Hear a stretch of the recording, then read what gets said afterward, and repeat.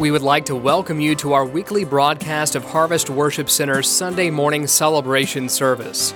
We hope and pray that you will receive something from the Lord today, and we ask you to stay tuned at the end of the message for more information concerning our church.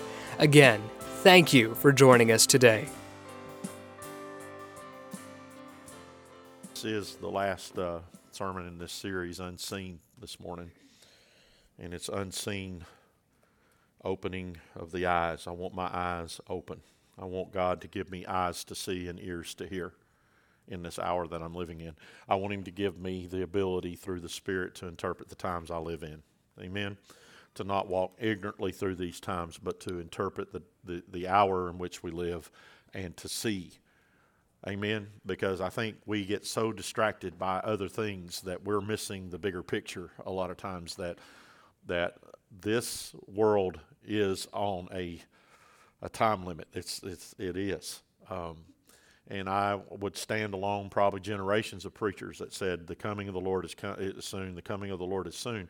And I feel like that we are a lot like what Peter spoke about in his writings, that we've heard that so much, we become indifferent to it. We become actually just calloused to that word, that the coming of Christ is at hand. And I'm telling you, we need eyes to see in this hour. We need ears to hear in this hour, because we have got to quit allowing the world to interpret the circumstances of the world to us. Amen? In other words, some of us, we're allowing the world to interpret the circumstances we're walking through as individuals. And we need God's Spirit to come and open our eyes. The spiritually blind eyes have to finally see the kingdom. We have to see the kingdom of God. Jesus said the kingdom of God is not where you here or there. He said, but the kingdom of God is within us. It is within us. And we have to see the unseen kingdom. We have to see the unseen work of God. And we do that by our eyes getting opened to what God is doing.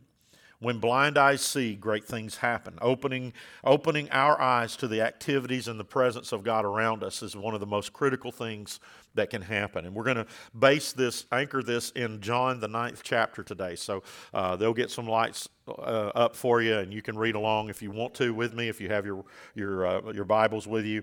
But John 9, verses 1 through 11, let's read that, and then we're going to get into this morning. As he passed by, he saw a blind man from birth.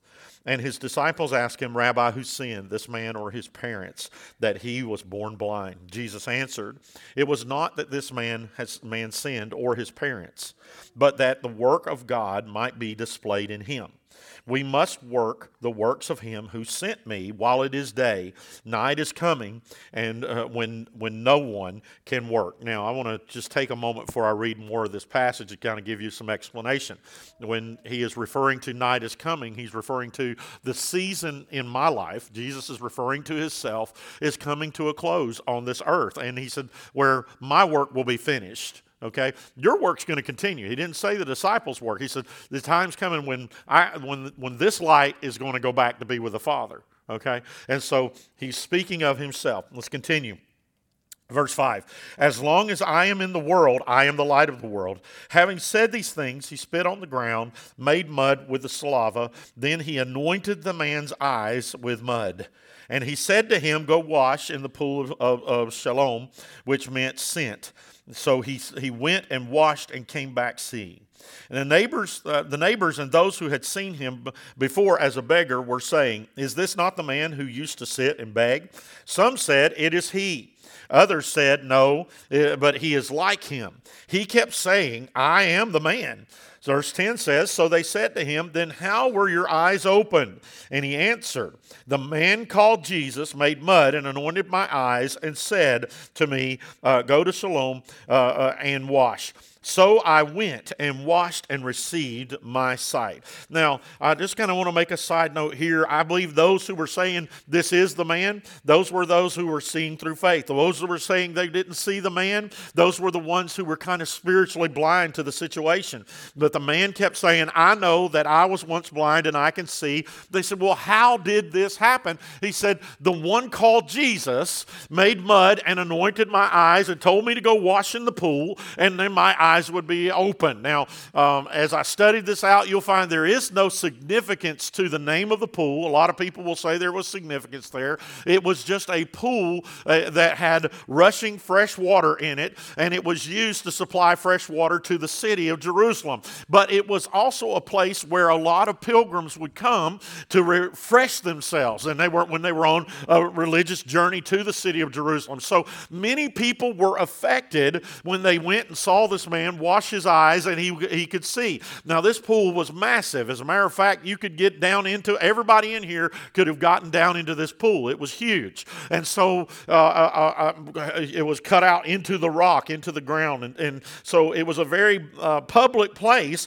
and he went and he washed and he received his sight. Now, we're going to get back to that in just a moment, but let's get into kind of what I want to set up for this. One of the greatest miracles, I believe, recorded in the Word is the receiving of the sight to the blind. I know there's a lot of good miracles in there, and you can differ with me on that, but I believe one of the greatest is people who had no sight whatsoever, and they received their physical sight. What a wonderful gift that might be. In other words, the feeding of the thousands is an awesome miracle, and I'm not taking away from that, but full bellies to me is far different than eyes that were blind that can see. I want you to think about that. As a matter of fact, if you're lame, you can get by in this life lame, but not being able to see is a very difficult thing. You can't function very well. And so he received his sight. So in my opinion, this is one of the greatest miracles Jesus performed. When John the Baptist was in prison, he sent his followers to question Jesus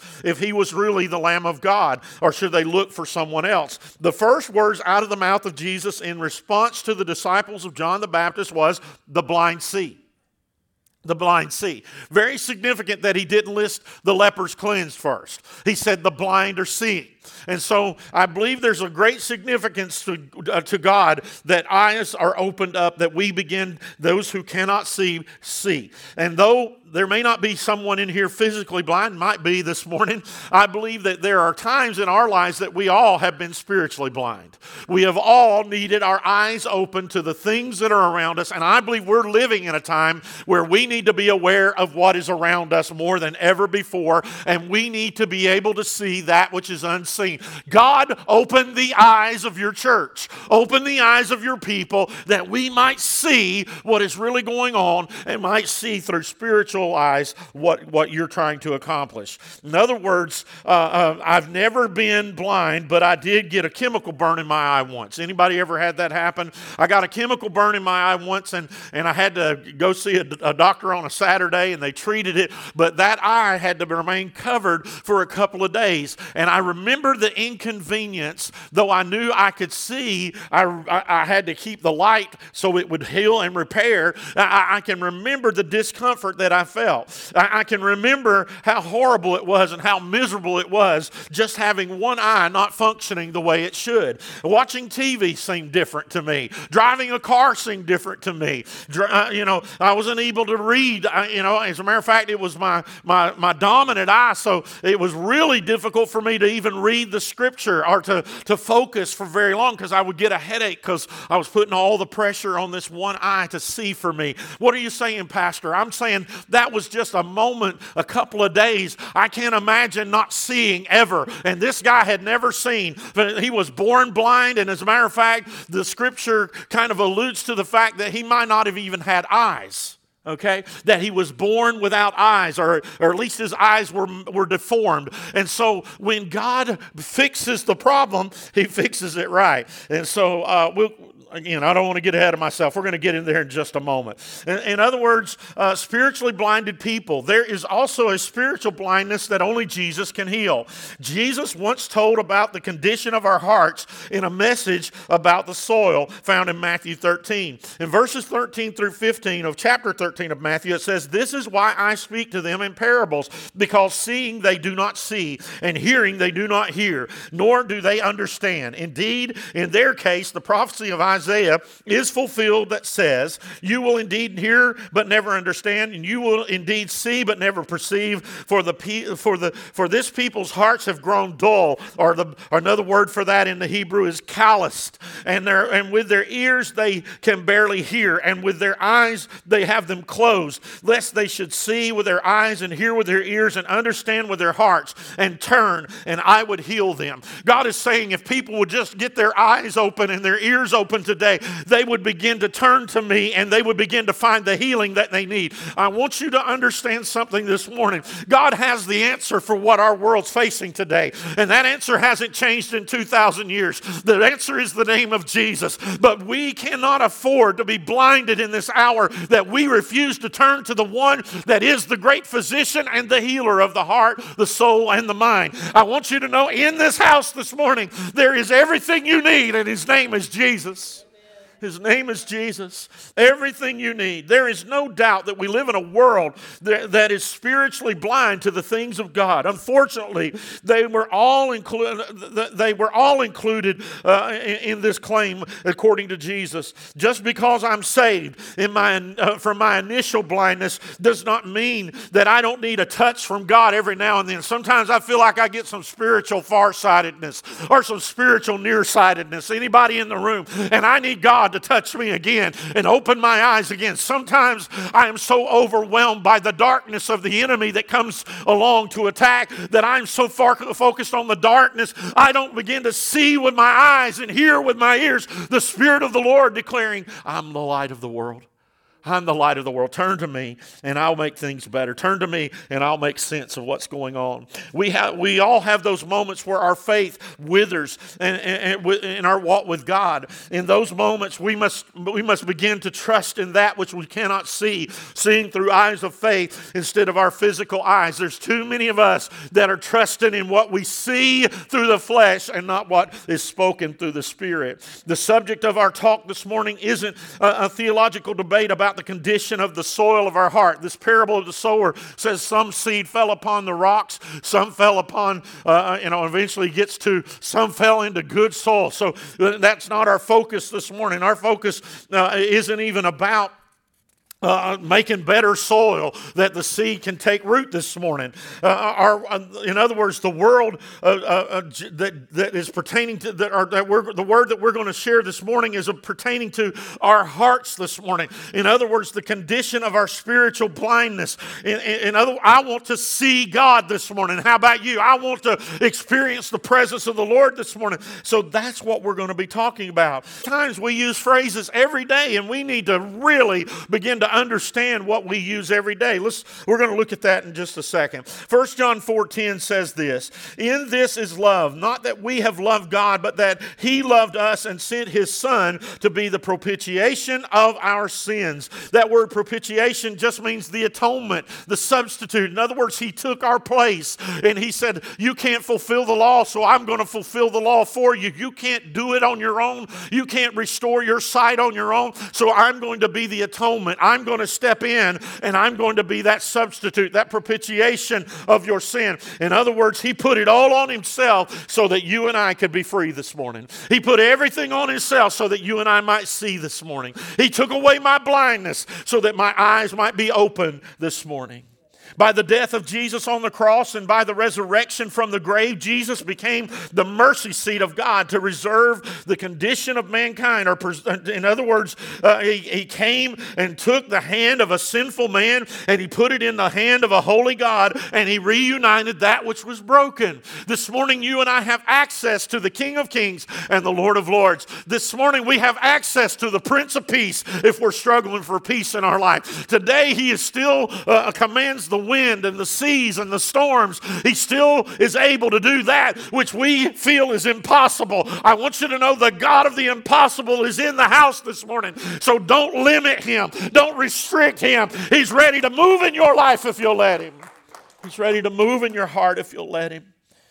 At the fall of Adam in Genesis chapter 3, we all suffered from the disease of sin. This disease caused blindness to the presence of God moving in our lives or in the lives of men. It caused separation, alienation from our rightful place with God in creation. We were created to dwell in the presence of God and in the paradise of a garden, not to dwell through an earth under a curse. I want you to hear me this morning. Jesus has come so that you and I might escape the curse. Amen. That we might escape the curse that was brought upon us by our own actions in Genesis chapter 3. Romans 3:23 says, "For all have sinned and fallen short of the glory of God." There's not one person in this room that's perfect. There's not one person in this room that has arrived at heaven's gates yet. I want you to know I'm one of those people. I'm just on my way to heaven just like you. I just been told to preach a little bit about it. I want you to hear me this morning. All have sinned and fallen short of the glory of God. Romans 6:23, however, says, "For the wages of sin is death, but the free gift of God is eternal life through Jesus Christ our Lord." The free gift of God. God says, you come to me and I'm going to give you my son. It's free to you this morning. You say, oh no, I'll have to give up this. I'll have to give up that. I want you to understand, I've never given up anything that was worth my salvation. In other words, I wouldn't trade anything that I had to give up for the salvation that I have today, for the freedom in the Holy Spirit that I have today. But there are a lot of people, we're looking at the world and our eyes are getting intoxicated by the things of the world, not the things of God. God help us this morning. That deserves punishment and sin, or deserves punishment. In other words, sin, the wages of sin, the Bible says, is death. Yet the world also proclaims that the gift of God, or the Word also proclaims that the gift of God is eternal life, that the will of God, according to the Scripture, is to save us from this spiritual blindness. John 3:16 says it very plainly that what we can find sight. We can see clearly. Why? For God loved us. He gave His Son. So what? My eyes might be open this morning to the things around me. Are you truly seeing the things around you? Amen. Why? Because God doesn't want any to perish, but all to come to eternal life. The complete work of Jesus on the cross bridged the gap that separated us from this holy God. It did the completed work. Listen, God didn't come and just halfway do it. He did it completely. And because He did it completely, that means He didn't leave any sin out. There's not a sin in this room He can't wash clean. There's not a sin in this room He cannot forgive. There's not a life in this room He can't turn around. And there's no blind eyes He cannot open. Our God is in the room and He does a complete work. Amen. The act of reserving our standing before God was purchased with the gift of God. In other words, the mercy and compassion of God has been given to us to save the unsaved, to be the Savior for the unsavable. Oh my goodness. How many of us have looked at situations and we have written people off? We've written them off. We've said, they're done. They're going their own way. There ain't no hope for them. And so I'm just going to move on to those that might have a chance. I want you to understand, God hasn't written off anybody in this room. Thank you, Jesus. He hasn't written off anybody that I've written off. God still loves them. Amen. And He's still reaching to them. He's still working on them. We need to understand the mercy of God. Love was and is the motivating fact of God's purpose to make the unseeing see.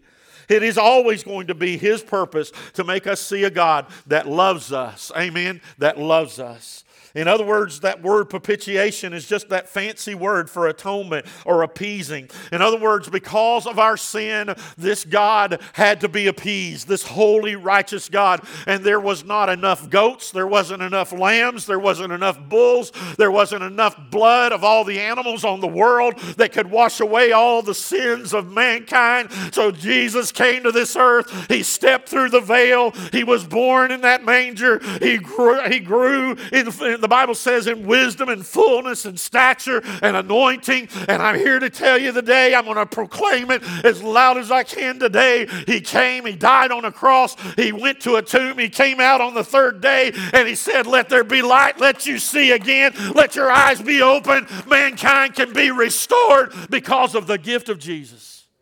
Amen. He could not bear heaven without you, so He sent His Son. Acceptance or rejection of Jesus does not diminish or increase the finished work of salvation. What do you mean, Pastor? I mean it simply this way. Whether you want to believe He did it or not does not change what He did.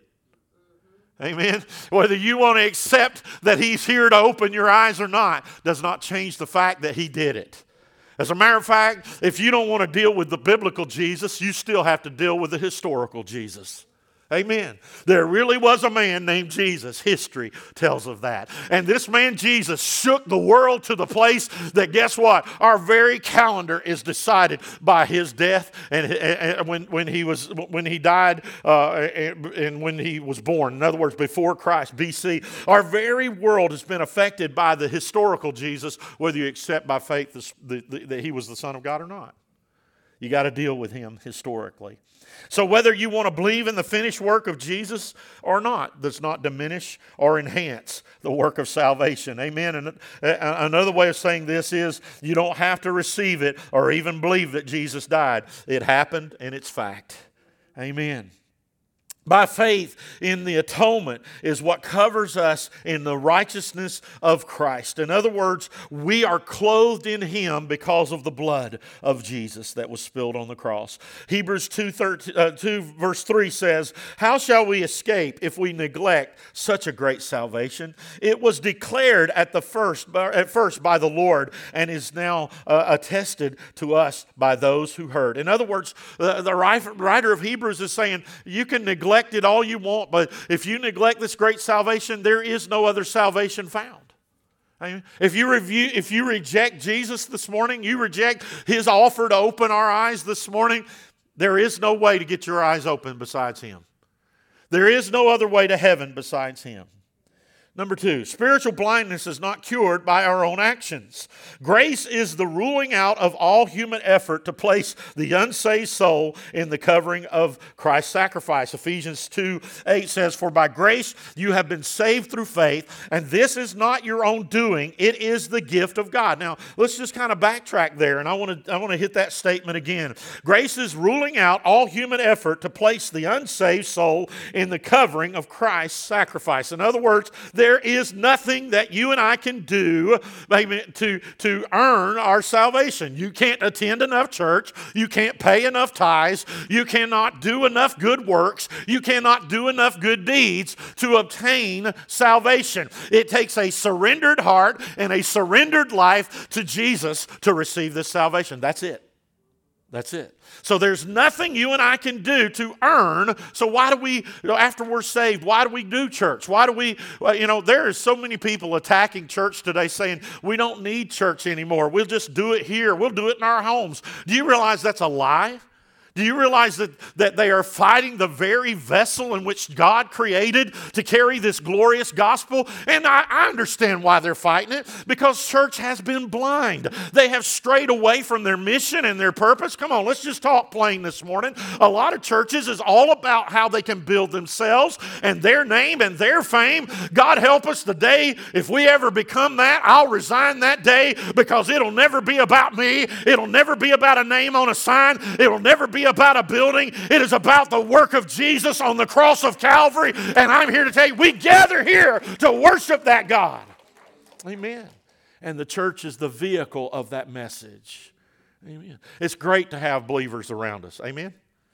How many of you are encouraged just by people around you worshiping? Amen.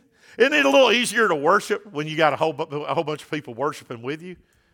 All right. I remember you can be swayed real easy. When I was a freshman, or not a freshman, I was a junior in college. My dad was pastoring on the west side of Atlanta, and there was a lady there who was just awesome because she worked for a big corporation in Atlanta and would get box seats to all the great sporting events, and she would leave me tickets. And I got to, and I'm talking about you reach out and touch the on-deck person at the Braves games. Okay, this was at Fulton County, so I'm dating myself a little bit. Some of y'all don't even know where that's at. But anyway, because it's not there anymore. But I can remember she got me tickets to the Peach Bowl. okay? And so the Peach Bowl was going on, and it was North Carolina State playing Eastern Carolina. Eastern Carolina was a 24-point underdog, okay? I didn't have no dog in that fight. I just liked football, and I had tickets to a bowl game, and I wanted to go to a bowl game. So my roommate from college, I called him up and said, hey, you can spend New Year's with your family, or you could come down here, and we'll go to the Peach Bowl. And he said, see, I'll be there in a minute. And so he gets in his car, and we go to the Peach Bowl.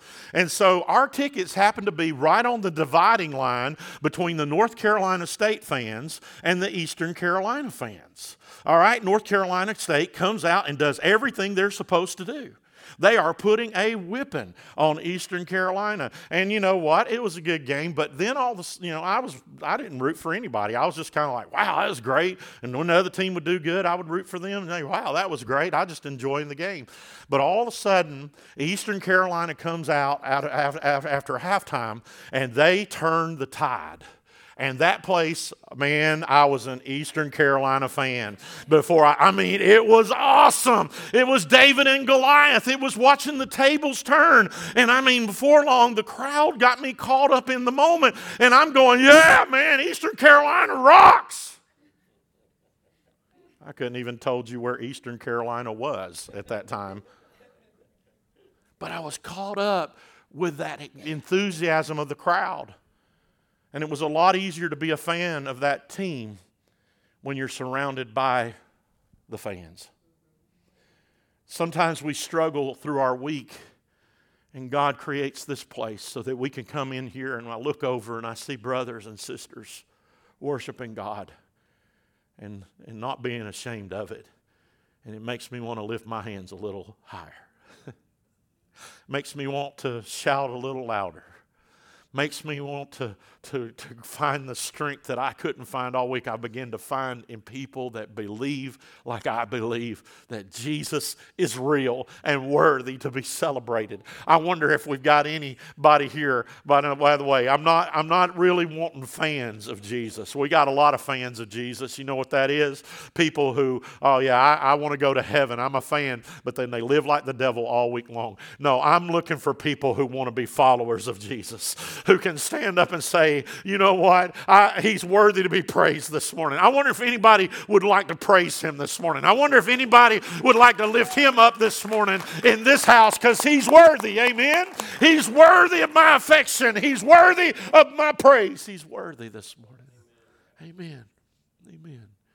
Look at somebody beside you and say, thank you for helping me worship him this morning. And if they didn't, say, hey, come on, get with it.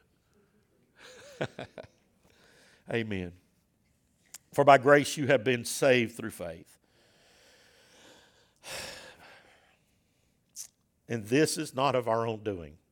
It is the gift of God. We didn't do it on our own. John 9:2 says this. His disciples asked him, Rabbi, who sinned, this man or his parents? And he was born blind, that he was born blind. There's a lot of people that think that God is that kind of God. I'm going to punish you because of the condition of the world. No. Jesus corrects that real quickly. If we stop with nothing but the question these men ask, we would eventually arrive at a reason for explaining away the physical blindness of this man and the spiritual blindness of the unsaved. But we can't stop at that question. In other words, Jesus answered and said, it is not this man who sinned or his parents, in verse 3, but that the work of God might be displayed on him. Jesus doesn't stop with just saying, listening to their question. He says, it is because of the glory of God. It is because God is getting ready to do something great. That's why this man is the way he is. I want you to hear me this morning. We are going through a tough time in the world around us, but it has never been a more productive environment for the glory of God to begin to show itself. Are you listening to me this morning? What you're facing, what I'm facing, what this world is facing is the atmosphere that is set for miracles to take place.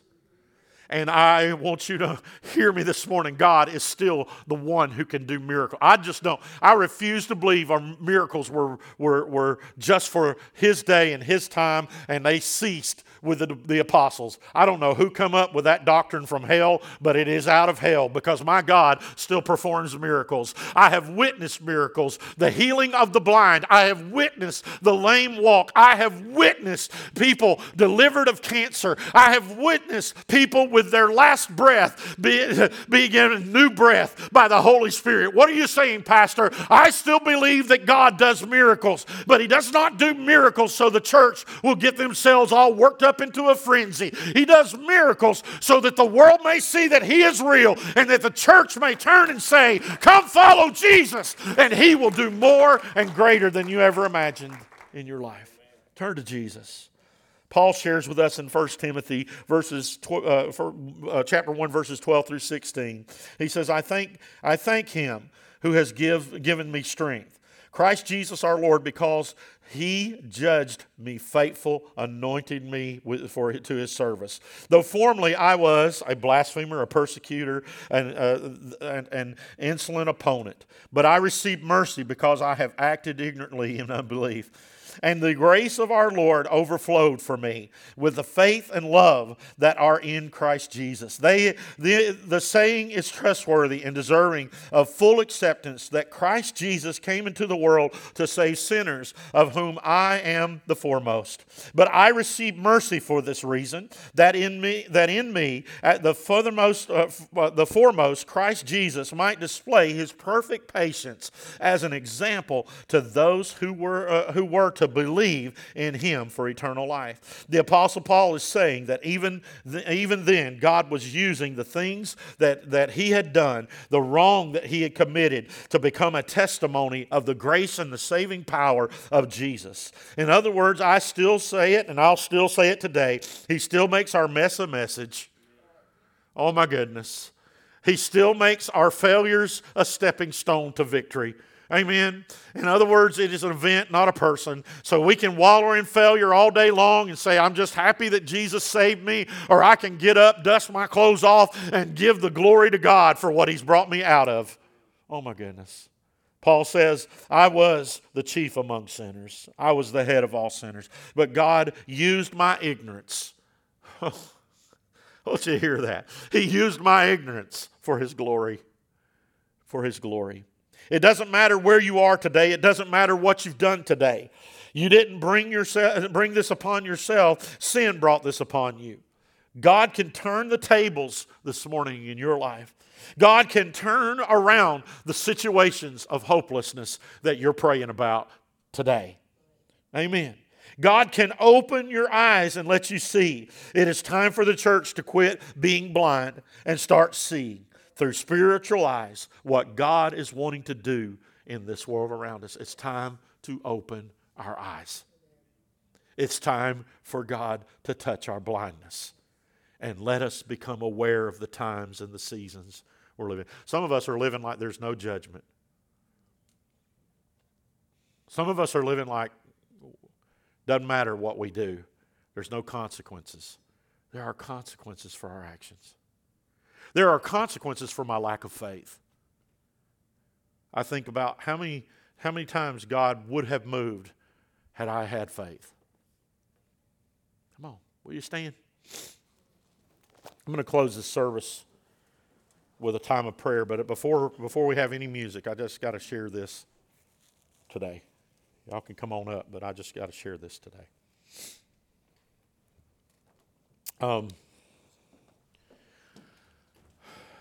I went to bed Friday night. We got in from the game, and after a little bit, I went and laid down and kind of unwound a little bit, fell asleep. But I had a dream, and I don't share a lot of the dreams that the Lord gives me, and I don't get a lot of dreams. I just know when it's one from the Lord, and it was one of the most beautiful dreams I think I've ever had. Because I'm going to tell you, God's doing something in the men of this church. I know He's doing it in our ladies, but I mean, I'm going to talk from a man's perspective. God is doing something in the men of this church. We've been walking through some devotions together. And if you would like to do those with us, it's off the YouVersion Bible app. All I need is just you to friend me on that app, because I would love for you to join us. And they're not lengthy devotions. They're just short little devotions, and you can go through those in just no time at all. But it just seems to be leading to the same stuff, on being a kingdom man. Being the man of God that we're supposed to be, the men of God we're supposed to be. And I'm thankful for ladies that pray.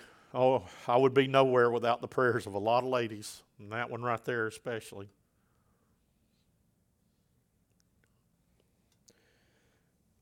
But I believe men have allowed the women in our families to carry the spiritual weight for too long. That's just being plain and blunt. But in my dream, we were in a church service. Now, I've never seen the building so full, but that's not what overwhelmed me. The numbers was not what caught my attention. It was the men leading their families in worship. Hands raised, just group after group after group of our men leading their families to worship God. And the power and the presence of God was so real. So real. I saw our men ministering to other families. I saw God doing His work like never before. And I woke up and I just felt God all over the bedroom, and I had to get up. It was Saturday. I wanted to sleep in. That's our only day to get a little bit extra sleep, because we're moving all week long just like everybody else. And Saturday we get to get a little bit extra rest. But I woke up at 5:30 out of that dream, and I felt the presence of the Lord so real. And I just went and sat in the den by myself and said, God, I long to see that, because that's when real revival is going to take place. Well, let's face it, how many fatherless homes do we have today? And I know that you can point the finger all day long, but we got fatherless homes.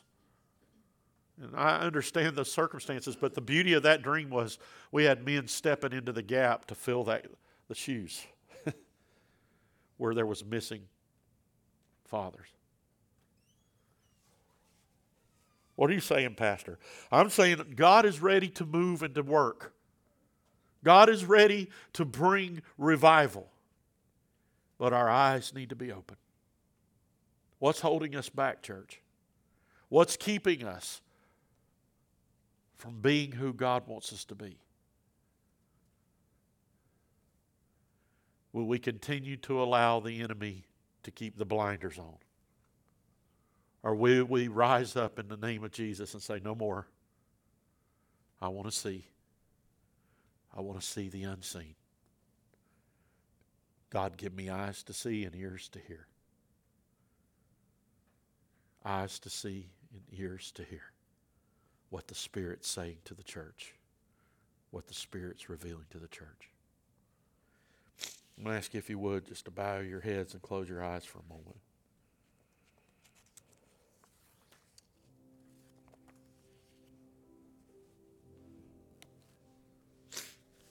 The power of the unseen is looking at the hopeless situation and seeing hope.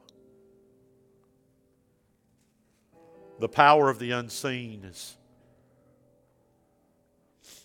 looking at a heart that seems so far from God and seeing God save them. The power of the unseen is not being controlled by the circumstances of my world, but realizing God is still in control. The power of the unseen is having faith when all that I see in the flesh says God has abandoned me.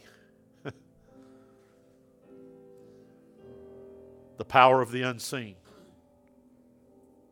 will shake this community as we believe in faith that our God is moving mountains This morning, if you're in this room and you don't know Jesus as your Savior, I'm not talking about somebody selling you some little fire insurance policy years ago. I'm talking about right now in your heart, you know you're not living like you should. That you are far from God. You're far from God. And if you were to stand before this holy God today, you really don't know where you would stand. In other words, if you were on trial for being a Christian, would there be enough evidence to convict you for being a Christian this morning? A follower of Jesus. And if you're in this room and you don't know that your destination is heaven, look, it's one thing to be told I'm going to heaven. I'm talking about in your heart, you don't know. I won't point you out. I won't drag you down here. That's not what I do. But you don't have that assurance today. You just really don't know. I'm begging you, just raise your hand. I want to pray for you. I'm going to pray for you. That's all I want to do. Come on. Have that courage. Thank you. There's some others. Have some courage this morning. No looking around. This is between you and God. Have some courage this morning. You just don't know. You don't have that assurance that you would go to heaven. And you don't know where your destination would be. I want you to lift your hand and put it right back down. There's some that already have. There's some others that need to respond right now. Come on. You'll feel better just taking that one action, that one act of obedience, saying, here I am, God. I need you. Come on. There's some others. I feel it in my heart. Somebody's holding back. Maybe we're embarrassed. There's no reason to be embarrassed. The embarrassing thing is to walk out of here without hope, knowing that God gave me a way out. One more time. If that's you, raise your hand. Put it right back down. All right. If you're saved today, but if you were to be honest, you're not seeing through spiritual eyes. You're not hearing through spiritual ears. Everything you see is interpreted by the circumstances that you're looking at instead of the things of God. You're not hearing the voice of God like you should. You're not seeing God at work the way that you know you should be seeing Him working in your life. If that's you and you're ready for God to open your eyes to see, and your ears to hear, I want you just to lift your hands. Come on. I know there's some folks in this room need to respond. Come on, there's some others. You need to respond. I'm telling you, you're one act of obedience away from seeing deliverance. There's some others in this room right now. Come on. You're ready to see. You're tired of the world telling you how things are. You're tired of seeing things through the eyes and the lens of the world. You're ready for God to begin to reveal to you His glory, His power, and His presence like never before. If that's you, I want you to raise your hand.